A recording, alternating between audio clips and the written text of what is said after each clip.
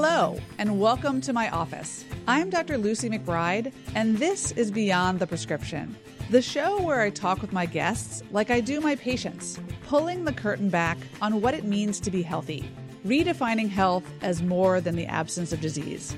As a primary care doctor for over 20 years, I've realized that patients are much more than their cholesterol and their weight, that we are the integrated sum of complex parts. Our stories live in our bodies. I'm here to help people tell their story, to find out, are they okay?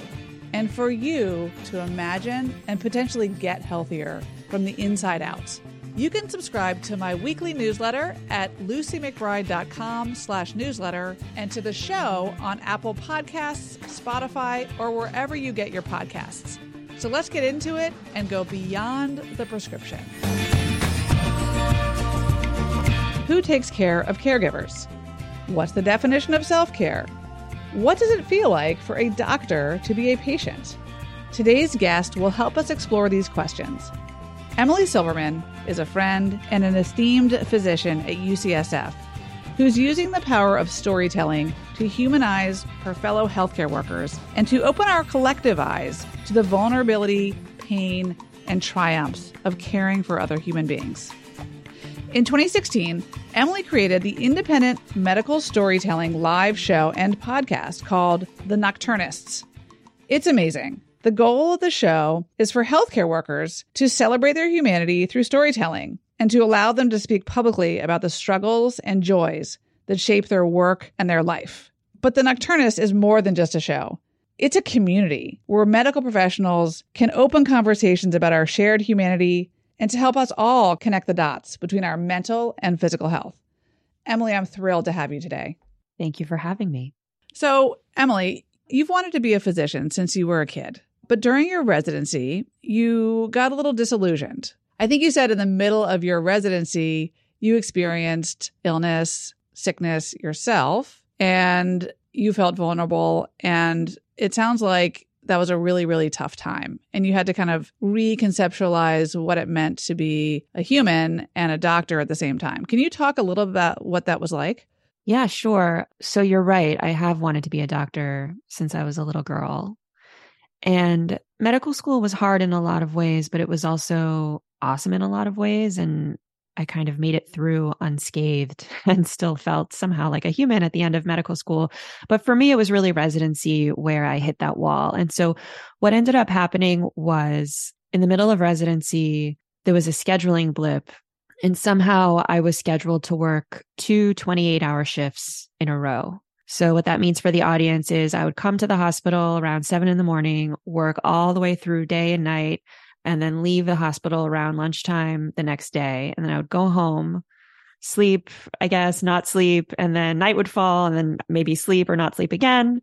And then the next day would do that again. So would show up at 7 and then work another 28 hours.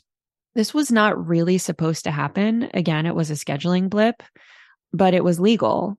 There was no law or rule that said that I couldn't work that. So I actually ended up sending an email to some of the leadership in the residency, just flagging this for them.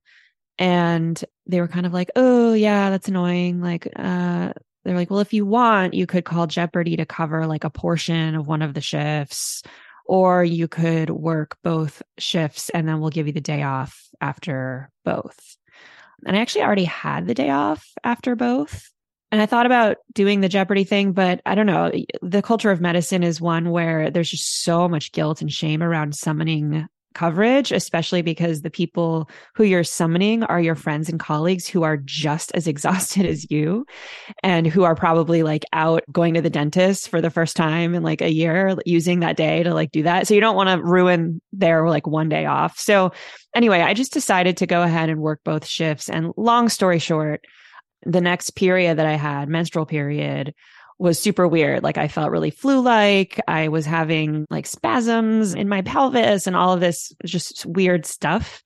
And that was the beginning of a year-long odyssey of pelvic pain and bouncing from doctor to doctor and figuring out like what was going on and trying to figure out what was going on, being told that I was just stressed, which in a way was true. I was stressed, but it was more than that. And so about a year out, I finally had an exploratory laparoscopic surgery, and then they found endometriosis all over my pelvis, all over my bladder. I had that excised. And then even that wasn't enough. I had to go to pelvic PT for like 9 months after that to get my pelvic floor to calm down and get all the muscles unclenched. And that was a super like mind body experience of understanding the relationship of involuntary muscle spasms in the pelvis with things like stress and breath. It's not like your jaw. You can't just involuntarily clench it. Like you have to kind of get into the mind body to get those muscles to relax. That was a whole journey.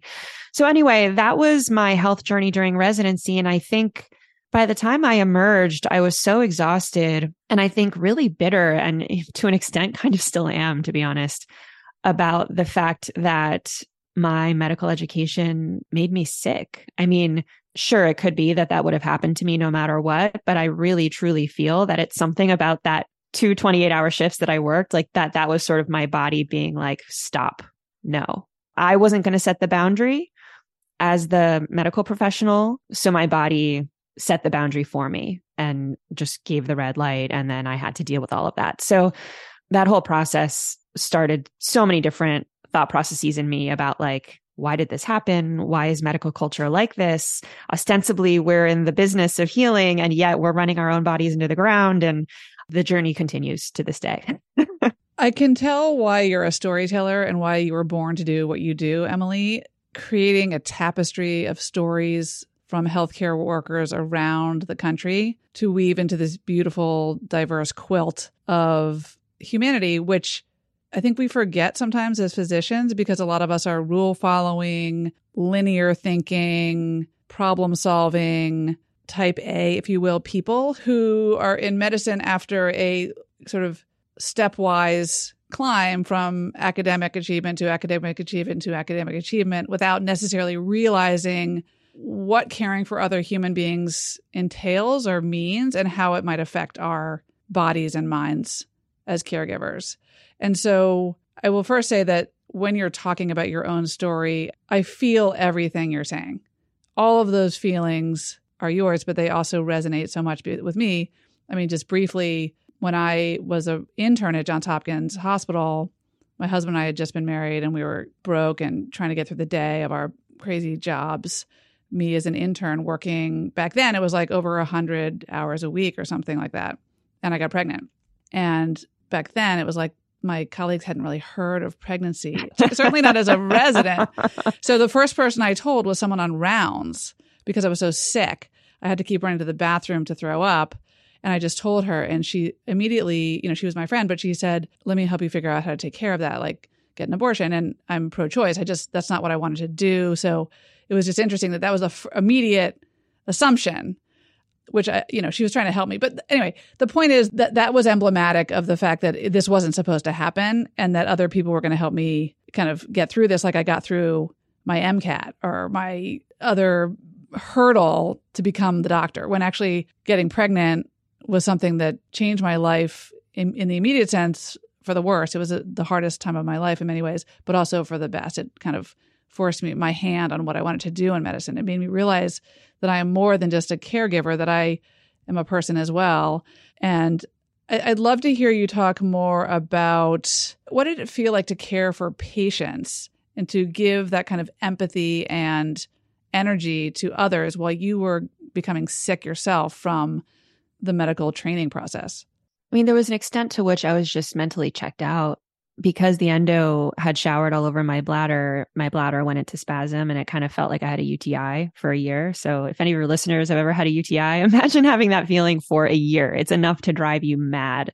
So I was running to the bathroom, every 30 minutes, every 60 minutes, feeling like I had to pee, going to pee. Sometimes pee would come out, sometimes it wouldn't. And then I would still feel like I had to pee, but then I had to like pull up my pants, go back to work. And, just such an uncomfortable sensation that, to be perfectly honest, like I was doing my best to focus on so-and-so's renal failure and so-and-so's hypoxia and how do we discharge so-and-so, but I wasn't fully engaged. My mind and heart weren't in it because I was so sick.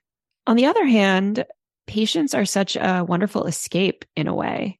I've been hearing a lot of stories from physicians lately about whether it's an illness or an aspect of their identity or some kind of core emotional wound that they carry around with them from their early life trauma or whatever. And they feel so self-conscious about this. They don't want their colleagues to know. They don't want their bosses to know. They don't want anyone to know. But the people who they feel judge them least, in a way, are their patients. And so I think there was some of that as well, where it was like I felt perhaps for the first time more identified with the patients than I did with my colleagues and supervisors. And, I'm sure was able to orient myself to them in a different way, especially that whole mind body thing I was talking about with learning how to relax my pelvic floor with breath. I didn't believe that that was possible until she literally attached some electrodes to my body and then had the muscle tone of my pelvis on a graph, like a live graph in front of my eyes. And at first she thought it was broken because the muscle tone was so high. She was like, I actually don't think I've seen anyone with a tighter pelvic floor than you right now. And then she was like, okay, sit in the chair, close your eyes, take a deep breath. And I would do that. And she'd be like, open your eyes. And it didn't go to normal, but it had dropped down a notch. And it actually took that data. It's so funny to say in retrospect. It took that data for me to see it, to really believe it. And I had just become so estranged from my own body. But then, as I went through that journey, I think started to bring a little bit more of that approach to my patients as well. It's like, well, let's slow down for a minute. Let's take a breath. Things like our mood and the stories we tell ourselves and our belief systems influence us as we move forward in our healing process. And so I started to get almost more zenned out as a doctor and would kind of talk to patients in those terms. And, all my East Coast friends were like, you've been in California way too long. What are you meditating now? And I still struggle to meditate. It's just excruciating for me to meditate. But yeah, I think on the one hand felt estranged, detached, distracted, and on the other hand, felt able to newly engage through a different belief system. I'm trying not to make this about me because the podcast is about you. But so when I was in medical school, I was having panic attacks and I was sent to the Harvard University biofeedback clinic. And I was like, oh my God, this is such a pain in the ass. I'm going to try to squeeze it in between my 4:00 class and my 6:00 clinic. And this is just for the birds. And like you, they put these electrodes on me and they had me breathe. And all of a sudden, when I could see it, I could see the muscle tension and the heart rate documented, and I could see myself breathing and relaxing, and those things were tamping down. I believed it. And that, in part, informed why I'm here today, similar to you, trying to help elicit patient stories, and in your case, healthcare provider stories, to normalize the human condition, to help people connect the dots between their story and their body as a map for how we figure things out. And then for yourself to understand how you as a caregiver can deliver better care by treating your mind and body in tandem. Can you talk to me, Emily, about, I really believe that stories live in our bodies, that past traumas, past joys, past everything. I mean, our whole lives live in this container. Can you tell me what discoveries you made about your past or your present when your pelvis was tight and you realized you had all this pain as a result of tension? What were the aha moments, if you had any? Oh man, depends how far down the rabbit hole you want to go. I could get really California on this, really new agey if you want. Go for it. I couldn't agree more about holding stories in the body. I think most of us at this point have either read or heard about the book, The Body Keeps the Score. And I don't know, I've just come to understand now, and I don't know if this is something I've learned or if this is something that I've unlearned. If this was something that I once knew and then somehow medical school screwed me up and then I had to unlearn the screw up to get back to what is obvious, which is that the body has an intelligence. It's pre-verbal, but it's profound. And if you are living up here in your mind, you can communicate with that intelligence. It's very kind of strange to talk about it in these terms, but it's almost like you can have conversations with yourself, with your body intelligence. You can ask your body questions and get answers. You can work with professionals to, use guided imagery to understand things about your body. Like, for example, once I was working with this woman and she was just asking me to kind of drop in the body and explain what I was feeling. And I was telling her that I felt like I was holding tension at 3 levels in my body. It was like I'd hold tension in my throat, I would hold it in my diaphragm, and I would hold it in my pelvis. And it was almost like there were these 3 membranes that were in parallel and were just like clenched at all times. And then she would say like, okay, I want you to like imagine those 3 membranes or whatever image you assign to it, like ask it the question, like, why are you clenching? And then you ask the question and then you get a response. And it's like to get through the day, to power through the cognitive fragmentation of getting paged constantly and trying to do things. Or I've been taught to silence and ignore and neglect my body. And, we see this all the time with physicians who skip lunch and who don't go to the bathroom, and they're standing in the OR for 12 hours and they don't even feel their full bladder anymore. Like, we're just so out of our bodies that the body, like, in some ways responds. And so, yeah, I've had some of that like weird storytelling within my own body and kind of talking to myself and trying to figure out how my body works. And everybody's bodies work differently. I've heard other friends tell stories. Like a friend of mine, she's not in medicine. She's a poet, actually. She talked about how she went to do acupuncture one time and wasn't really doing much for her. And, it didn't hurt, but it wasn't really doing anything. And then the woman put a needle like in this particular area in her abdomen, and she just like started crying. And she couldn't really assign the emotion to like a particular issue or problem or, thing, but it was almost like a spiritual abscess of sorts that had been like accessed and was now draining. And she was just like pouring out tears on the table. And she walked out of that appointment like quite confused and not sure of what had happened to her. And so anyway, I think that there's so much we don't understand about the like mind body manifold and how it all ties together. And I think now that I have this Western medical education, in some ways, I feel like I'm starting from the beginning all over again and learning about some of these other traditions and just really remaining humble at all times and recognizing that even though I have, like you, a degree from Johns Hopkins, there's just so much that we don't understand. Many of the things I talk with patients about, I didn't learn at all about in medical school. I learned through experience talking to patients and eliciting their stories and understanding how their environment and family dynamics and traumas, for example, inform their habits and seeing how that plays out.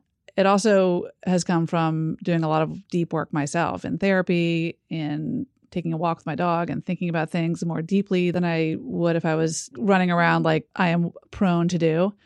I think what you're doing with your community is so important because there are a number of layers, as far as I can tell, to what you're doing. And I wonder what you would think about the way I'm thinking about it, because I'm so curious about it. But it seems like what you're doing with the Nocturnus is you're giving people a place just to be, like just being in a place that is safe and where you are heard and seen and recognized is hugely important. And as a parallel to that, that's what I hope we do as physicians. We see our patients. We're not just checking boxes. We actually hear them. We look them in the eye.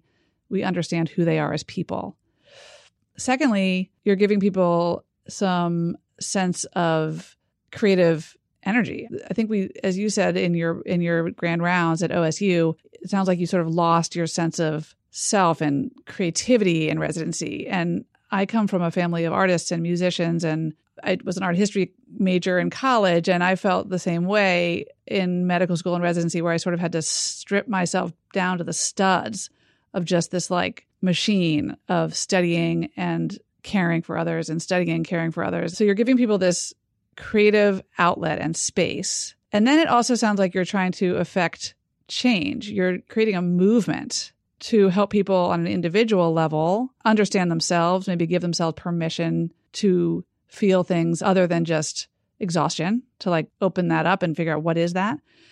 And then you're creating a collective movement to perhaps change the way we think about medical education or patient care, or the medical system. Like, tell me if you think that's right. And then tell me, what is this doing for you as a person? All those layers sound right, and you're correct. It is multi-layered, and it can sometimes actually be really difficult to articulate. So I'm impressed with what you were able to just encapsulate there. I think this, like many things in life, it really starts with myself. It starts with me having this experience in residency, stripping myself down to the studs and really asking myself about, like, what is a doctor? Why am I a doctor? Is doctor something I wanted to do or something I wanted to be? Why did I want to do this, from the time that I was a little kid? And what were my conscious motivations?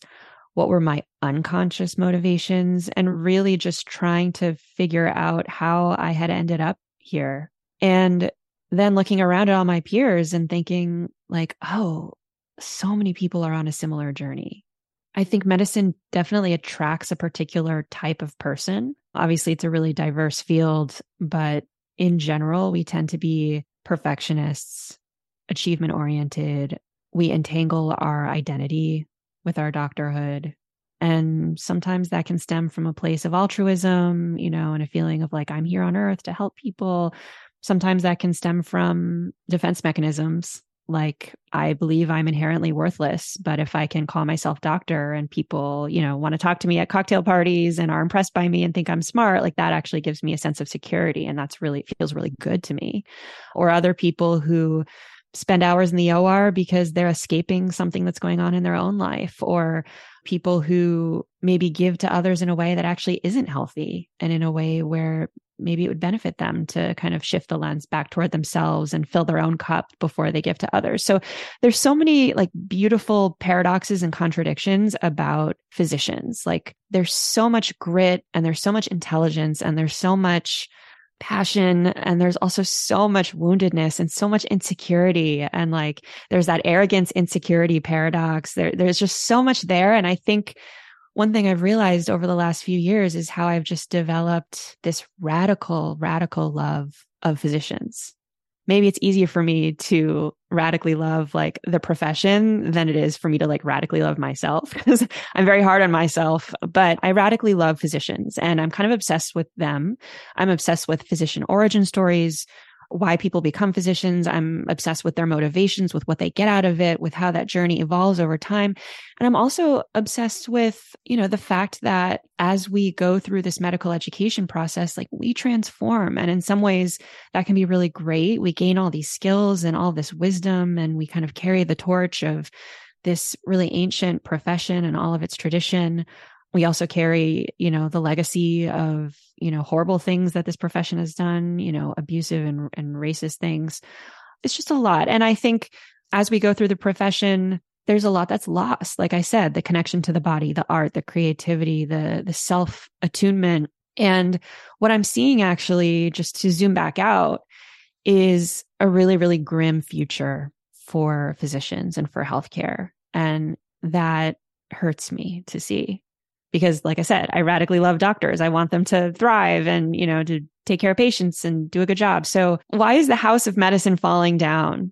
I've never really been much of like a policy wonk or anything like that, or even like an economics person. But after a while, I really had to stop looking at individuals and even at culture and just like follow the structures and follow the money and understand that like, actually, the old town family doctor, that's sort of a thing of the past, and corporate medicine has come and gobbled up everything and vertically integrated everything. And 70% of physicians, I think it is, are employed these days compared to, 50 years ago when a lot of us were self-employed. And because we're employed, we're subject to the demands of our employer, and we're pushed to see more and more patients in less and less time, and to deal with all these prior auths and to deal with the electronic health record. And profit has led to this like machine like efficiency that has really stripped the humanity out of the encounter. And so now you see physicians who are quitting the profession altogether, retiring early, dying by suicide, or they're just limping along. And,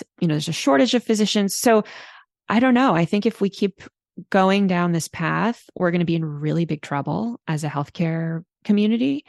And I don't think the change is going to come from the top. There's just too much money at stake. Like, even if you have a healthcare executive who like kind of cares about physician well-being and like quadruple aim, blah, blah, blah, wants to like help, at the end of the day, there's just so much money on the table that I don't think that's going to happen. So I think it's got to be a bottom up, inside out process. And I think it has to start with physicians. And I think we need to awaken. We need to awaken to our body signals. We need to awaken to our desires. We need to awaken to our values. We've been so complacent and ignorant and passive as the healthcare system has imploded. So this very simple concept of like helping a clinician find their voice and tell their story on the stage, it just hits at so many levels. Like it hits at the level of art for art's sake. It hits at the level of joy and community building and well-being and self-care.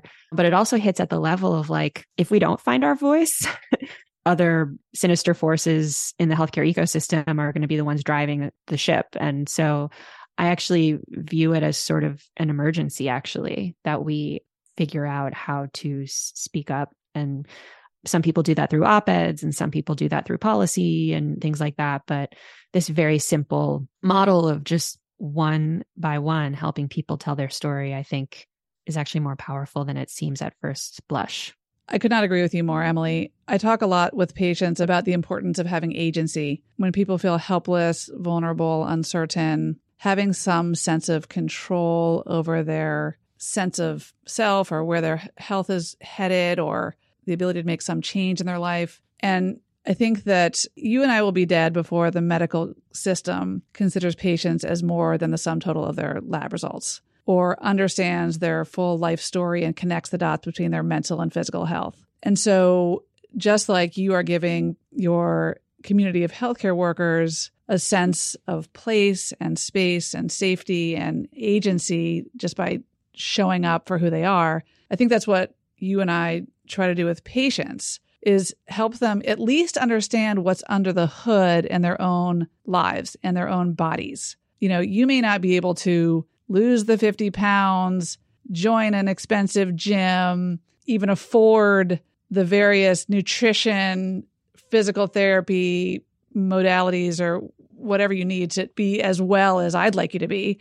But at a minimum, you can understand what's going on internally. You can understand what's going on externally and try to insert a sense of power and agency over your everyday life. And I have to believe, and I think you believe this too, correct me if I'm wrong, that you can make change from the top down or you can make change from the bottom up. I mean, that's the definition of grassroots activism. And so my little grassroots activism is to empower patients with simple, basic understanding of who they are, what their desires are, what their goals are, because it's not always the same as mine as their doctor, where they've been, what's going on in their mental health, physical health. And I think that where I feel powerless as a doctor is when a patient can't execute on something that I want them to do, or when the system is bucking me, like the insurance won't pay for the CAT scan they need, or they're stuck in the ER for 12 hours and they're bleeding and I can't get anyone on the phone. And so for me to feel like I can at least empower patients like one story at a time is very helpful. I mean, that's for my own mental health, because I do think we as physicians can feel very, very helpless in this system that is a monolith. I couldn't agree more. I think that part of just taking back control, even if it feels like you have no control whatsoever, there's always a shift we can make, I think. Because think about it, if we all did that at the same time, like imagine if one day all doctors woke up and looked at their boss and said, I have 24 patients on my schedule today. I'm going to see 6. Or imagine if all patients woke up one day and, looked at their surgeon and said, before you operate on me, like, I would like to know, when did you last sleep? I've been reading this ancient Chinese book called the Tao Te Ching. I don't know if you've ever heard of it. It's 81 verses, very famous. And one thing I'm noticing about it is that he just keeps talking about getting right with yourself. He's like, you got to get right with yourself before you can do anything else. I don't know. Sometimes I wonder, like, well, what if we all just got right with ourselves? Like, would the rest of the puzzle pieces just kind of naturally fall into place in that magical way that the external world, mirrors the internal world? The world, someone once said to me, she said, the world is like lava that has cooled. It's a time capsule. It was built yesterday. So when you look around, like everything you see is old. It was built years ago. but we're all like spewing lava every day. And so, the lava that we spew today is going to be what our kids are looking around at in 20 years. And so it's like, well, what do we want to build?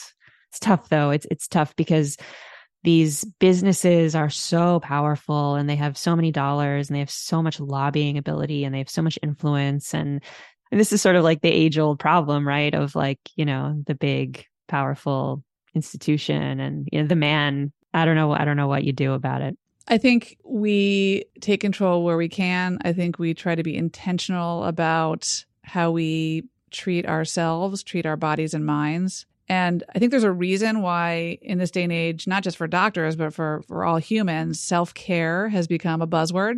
It's not a new concept, but it's having a heyday because it is something we need to do, particularly if you're caring for other people. If you're a healthcare worker, you're automatically caring for other people. But if you're a human being, you're also caring for others. You have perhaps children, you have parents, you have other people in your life who you care for.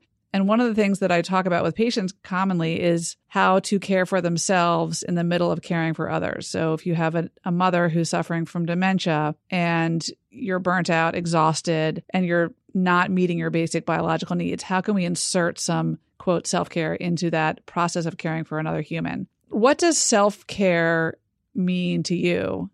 I think what it means for me is, I guess the first step is like self-knowledge. So like I said earlier, I think a lot of us have lost access to what we even want. There's so much noise out there. There's, what our boss wants and what our parents want and, all these things. And it's like, well, what do we want? What do we really want? Like just asking oneself that question on a regular basis, I think is actually a huge first step because you'd be amazed how many weeks, months, even years can go by without somebody even like looking inward to ask themselves what they want. And then once you figure out what you want, giving yourself permission to want it. There's this great teacher, Kasia Urbaniak, who just has this mantra that she says over and over and over again. She says, you have no say in what you want. You have no say in what you want. You don't wake up one day and decide to want. You don't like choose a want the way that you set a goal. We don't choose what we want. Our wants choose us. They kind of bubble up from within, from somewhere else. And we're almost more like vessels that are, built to then express that want, desire, gift, talent, love, whatever you want to call it, like bring that into the world, whether that means being an amazing doctor or, doing something else. And I think it can be really tricky, especially for women, like how taboo it is to want things. Like I have some friends who are writers and, one of them just said one day, she was like, I aspire to the highest level of literary fame and success. And she was like, and I can't believe that I just said that. I feel like if a man said that, people maybe wouldn't bat an eye, like ambition in a man is like just default, totally normal. But for a woman to want that, like there's something about that feels maybe like narcissistic, or you should feel guilty, or how dare you want that. And so I think a big part of it is like just giving yourself permission to want what you want. And then once you know what you want, go after it if you can, if you want to. That could be something big. Like, actually, I want to live in Europe. And so maybe it's a big life change, or maybe it's something really small, like turning to your partner and saying, what would make me feel like so good is like if you could just like take out the trash like every Sunday or something. That resonates. Could be something small like that. And then, when you invite people to satisfy your wants, like not viewing it as a whiny or a complainy or, but like an invitation and an opportunity to satisfy you. So yeah, I think there's something about that sequence, about knowing what you want, giving yourself permission to want it, and then going after it, whether those things are big or small. Like that to me, I think is self-care. I love it. It's also embedded in there, abandoning guilt, abandoning shame for having wants, which are inseparable in some ways with needs. I think we learn, certainly as physicians and as women, to care for others, to put ourselves second to the person who seems more in need. But as I talk to patients who are caring for loved ones who are sometimes very ill, we all have needs, and there's no kind of hierarchy among people. There's no prize for who's suffering the most. I get a lot of, it's not even excuses from patients, it's explanations of why they can't start exercising or eat more nutritious foods or even just sit down for a minute and rest, get more sleep. And it's because they're caregiving for children or parents or spouse or partner. And I will challenge them and say, look, I don't mean to be a jerk, but I'm just asking you the question here. Where can you insert some selfishness as a good thing? Where can you find little moments of pleasure and levity? My patients know me well enough to know that they appreciate what I'm talking about. But if you said that to a total stranger, they'd be like, God, she's in la la land. Like there's nothing pleasurable or there's no joke to be had or laughter to be had during a tragic moment in my life where I'm caring for someone else. And I think for doctors, we are habituated and conditioned to put ourselves last and put ourselves well beneath the needs of the patient. And that's like a metaphor for how we walk through the world. And the harms of not caring for ourselves, thinking that self-care is selfish, really, really does harm. What an interesting spectrum that is. Like self-care or self-love or self-compassion on one end, and then selfishness or self-centeredness on the other end. And like, how do you locate yourself on that spectrum? That's one I haven't figured out yet. You know, sometimes people will say to me when I suggest therapy, for example, that they're like, that's so self-indulgent. Or, you know, going for a run or taking a walk during my break from seeing my mom at the hospital feels so selfish. And you're right. Like, where do we locate ourselves? Where can we give ourselves permission to take care of ourselves while we're caring for others, which we're always doing, by the way, in some way, shape, or form? Yeah, I think the examples you just gave of like, I can't go to therapy because that's too indulgent, or I can't step outside and get a breath of fresh air because that's selfish. Like, I think that's pretty, for me, squarely in the category of self-love, and that's okay. And we can, work on giving ourselves permission. But we have an aging population. A lot of people are getting Alzheimer's. A lot of people are getting dementia, and someone's got to take care of these people. And often it's women or, people of color, immigrants. Often that work goes uncompensated or undercompensated or underappreciated, invisible, just taken for granted, as this is sort of the caregiving work of women and they pick up the slack. But then thinking about, well, what is the opportunity cost of that? Like, if people are quitting their jobs and the economy is taking a hit because everybody's home caring for their elderly loved one, what does that mean for us? Like, we can't just place this burden on individuals, to be working, 2 part-time jobs and have 3 kids and have to take care of everything on our own. Like, we weren't built for that. We were built to live in communities. We were built to, have resources and support, and, whether that's childcare or whether that's, some sort of government program that funds care for the elderly. Like, we need to look beyond just the individual and talk about like, okay, how do we be in relationship with each other in this society and not just think about it in this atomized and individualized way, especially now that women are in the workforce. Like, that happened in the blink of an eye. Just like generations ago, women weren't really in the workforce. So it's like really just yesterday in terms of like a longer time stretch. Like, how do we deal with the fact that this layer of work has gone away and we need to replace it with something? I don't know the answer, but maybe it could be helpful to talk to patients about it in those terms. Like, there are the little moments of quiet and of stepping away and getting fresh air and taking care of oneself, but also remember that this problem is a lot larger than you, and it has nothing to do with you being a failure or having failed. Like, these are problems that we need to look at and fix as a society. I don't know what the right answer is, but I think we need to be having those conversations. Yeah, I agree with all of that. And I think, as you said, on the individual level, what I counsel my patients, I have so many patients who are women in their 40s, 50s, the age at which parents are older and having problems, who are working, parenting, going through menopause. It's like this nature's cruel joke that it's like you go through menopause, your kids are older, and your parents are getting sicker at the same moment, and who are burnt out and exhausted, and they wouldn't do it any other way. It is an act of love to care for a loved one, particularly at the end of their life, but it does take a toll on our bodies, our minds. It's expensive. Creates a lot of animosity among siblings, and the reverb on families when someone gets sick are huge.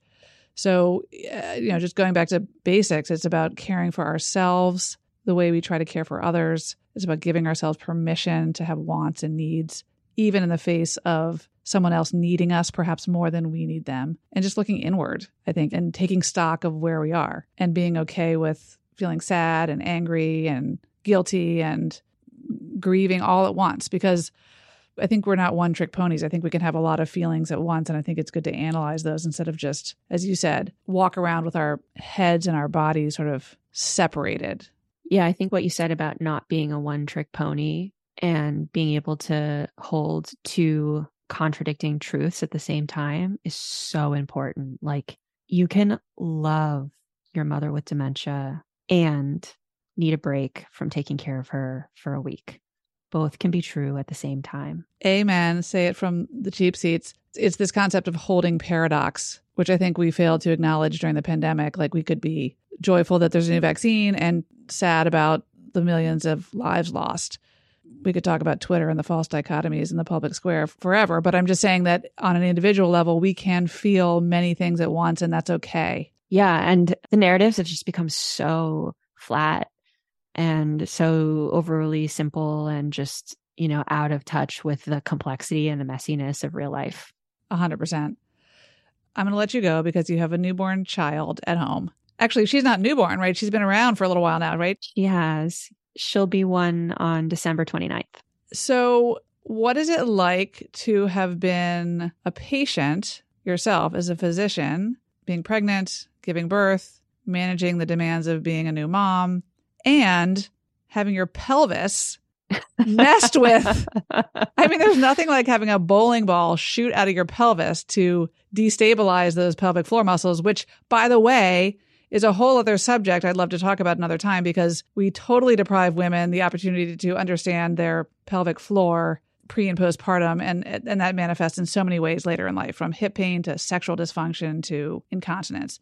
I digress. What is it like to be a patient in this moment of your life as a physician and as a human being? That's such a juicy one. I think by the time that I went in to be induced at 41 weeks, I had been through a lot of this journey already. So I had been out of residency for 4 years and had kind of had a lot of these thoughts and made a lot of these, discoveries or whatever you want to call them. And so when I went into the hospital to get induced, I felt pretty good about advocating for myself, speaking up for myself, thinking about what I wanted and asking for it and making it happen and so on and so forth. And it actually was a bit of a harrowing experience. Luckily, everybody was safe. Thank God. Thank God. But overall, even though the process was pretty protracted and obstacle laden, I felt throughout that I was able to communicate and make decisions and be in control and have that agency. And so that was huge for me. And I think I emerged from the process, not just with a beautiful baby, but sort of with my agency intact. And so that was in some ways a really empowering experience. And what is it like being a new mom? I mean, when we think about moments in our lives where we feel out of control, uncertain, I mean, there's nothing like new motherhood to make you feel like everything you learned has just been thrown out the window and you're basically just minute to minute freaking out. Minute to minute freaking out. I have undergone, and I think I'm still undergoing, probably the most identity shifts that I've ever had to deal with, in a compressed period of time. So right around the same time, I decided to step back from my full-time physician role. And so there was a bit of a doctor ego death that happened with that and all of the baggage that comes with that. My mom, who had dementia, died while I was pregnant. Oh my gosh. I am so sorry to hear that. Thank you. Yeah, the timing was sort of just, what was interesting about the timing was within the span of 1 year, my mom died, I had a baby, and I connected with my birth mom. So I'm adopted. And for the first 35 years of my life, I really didn't know that much about my birth mom. And then it was boom, we reconnected right after I had this baby. And so here I am, a new mom. Am I a doctor? Am I not? I'm a mom. I had a mom. I lost a mom, all of this crazy stuff. Emily, I think you need to be a storytelling podcaster. I'm in the crucible, like you said, ripping yourself down to the studs and then rebuilding. I kind of actually still feel like I'm in that process right now, where I'm really trying to figure out why am I here? Do I want to go back to clinical medicine? If so, when and how? And if not, then what do I want to do? And how do I be in relationship to this beautiful baby And, how am I conceiving of myself as like being in relationship to motherhood? So it's a lot, but you gotta, you gotta just keep plowing forward and just doing your best to try to figure things out. And luckily I have a really amazing spouse who gets to hear me talk about this all the time. So thanks, Boaz. Oh my God. Thank God. I could talk to you for hours and hours and hours because you're, without knowing it, perhaps helping me. I identify with so many of the parts of your story that you're talking about. I identify with the frustration about the absence of humanity in the caring for other human beings. I totally echo your sentiment that we need to care for ourselves first and understand our own stories and bring those stories to our consciousness and to our doctors as humans, and that we have a lot of work to do individually and collectively to get ourselves healthier from the inside out. We do. And we need voices like yours for sure to be, bringing up these questions to patients. And we're all patients, right? We're all the patients. Patient divide is a false dichotomy as any, but yeah, just like how do we start thinking about health in a different way? And I think what you've done building this community of patients and really empowering them to access themselves in a new way, like that is so, so profound. And they're just really lucky to have you. So to everybody listening, like, yeah, I think we can all agree more of Dr. Lucy McBride. More of Emily. I just want to say how lucky your audience is. I don't think there was a place for physicians, and not just physicians, but healthcare providers to go to talk about their stories, to realize that they're not alone, and then to potentially get themselves healthier and make change on a more systemic level. So thank you for all you're doing for our profession. Thank you. Emily, thank you so much for coming today. It's a joy, and I can't wait to see what you're up to next. Thank you so much, Lucy. Thank you all for listening to Beyond the Prescription. Please don't forget to subscribe, like, download, and share the show on Apple Podcasts, Spotify, or wherever you catch your podcasts. I'd be thrilled if you like this episode to rate and review it. And if you have a comment or question, please drop us a line at info@lucymcbride.com. The views expressed on this show are entirely my own and do not constitute medical advice for individuals. That should be obtained from your personal physician. Beyond the Prescription is produced at Podville Media in Washington, D.C.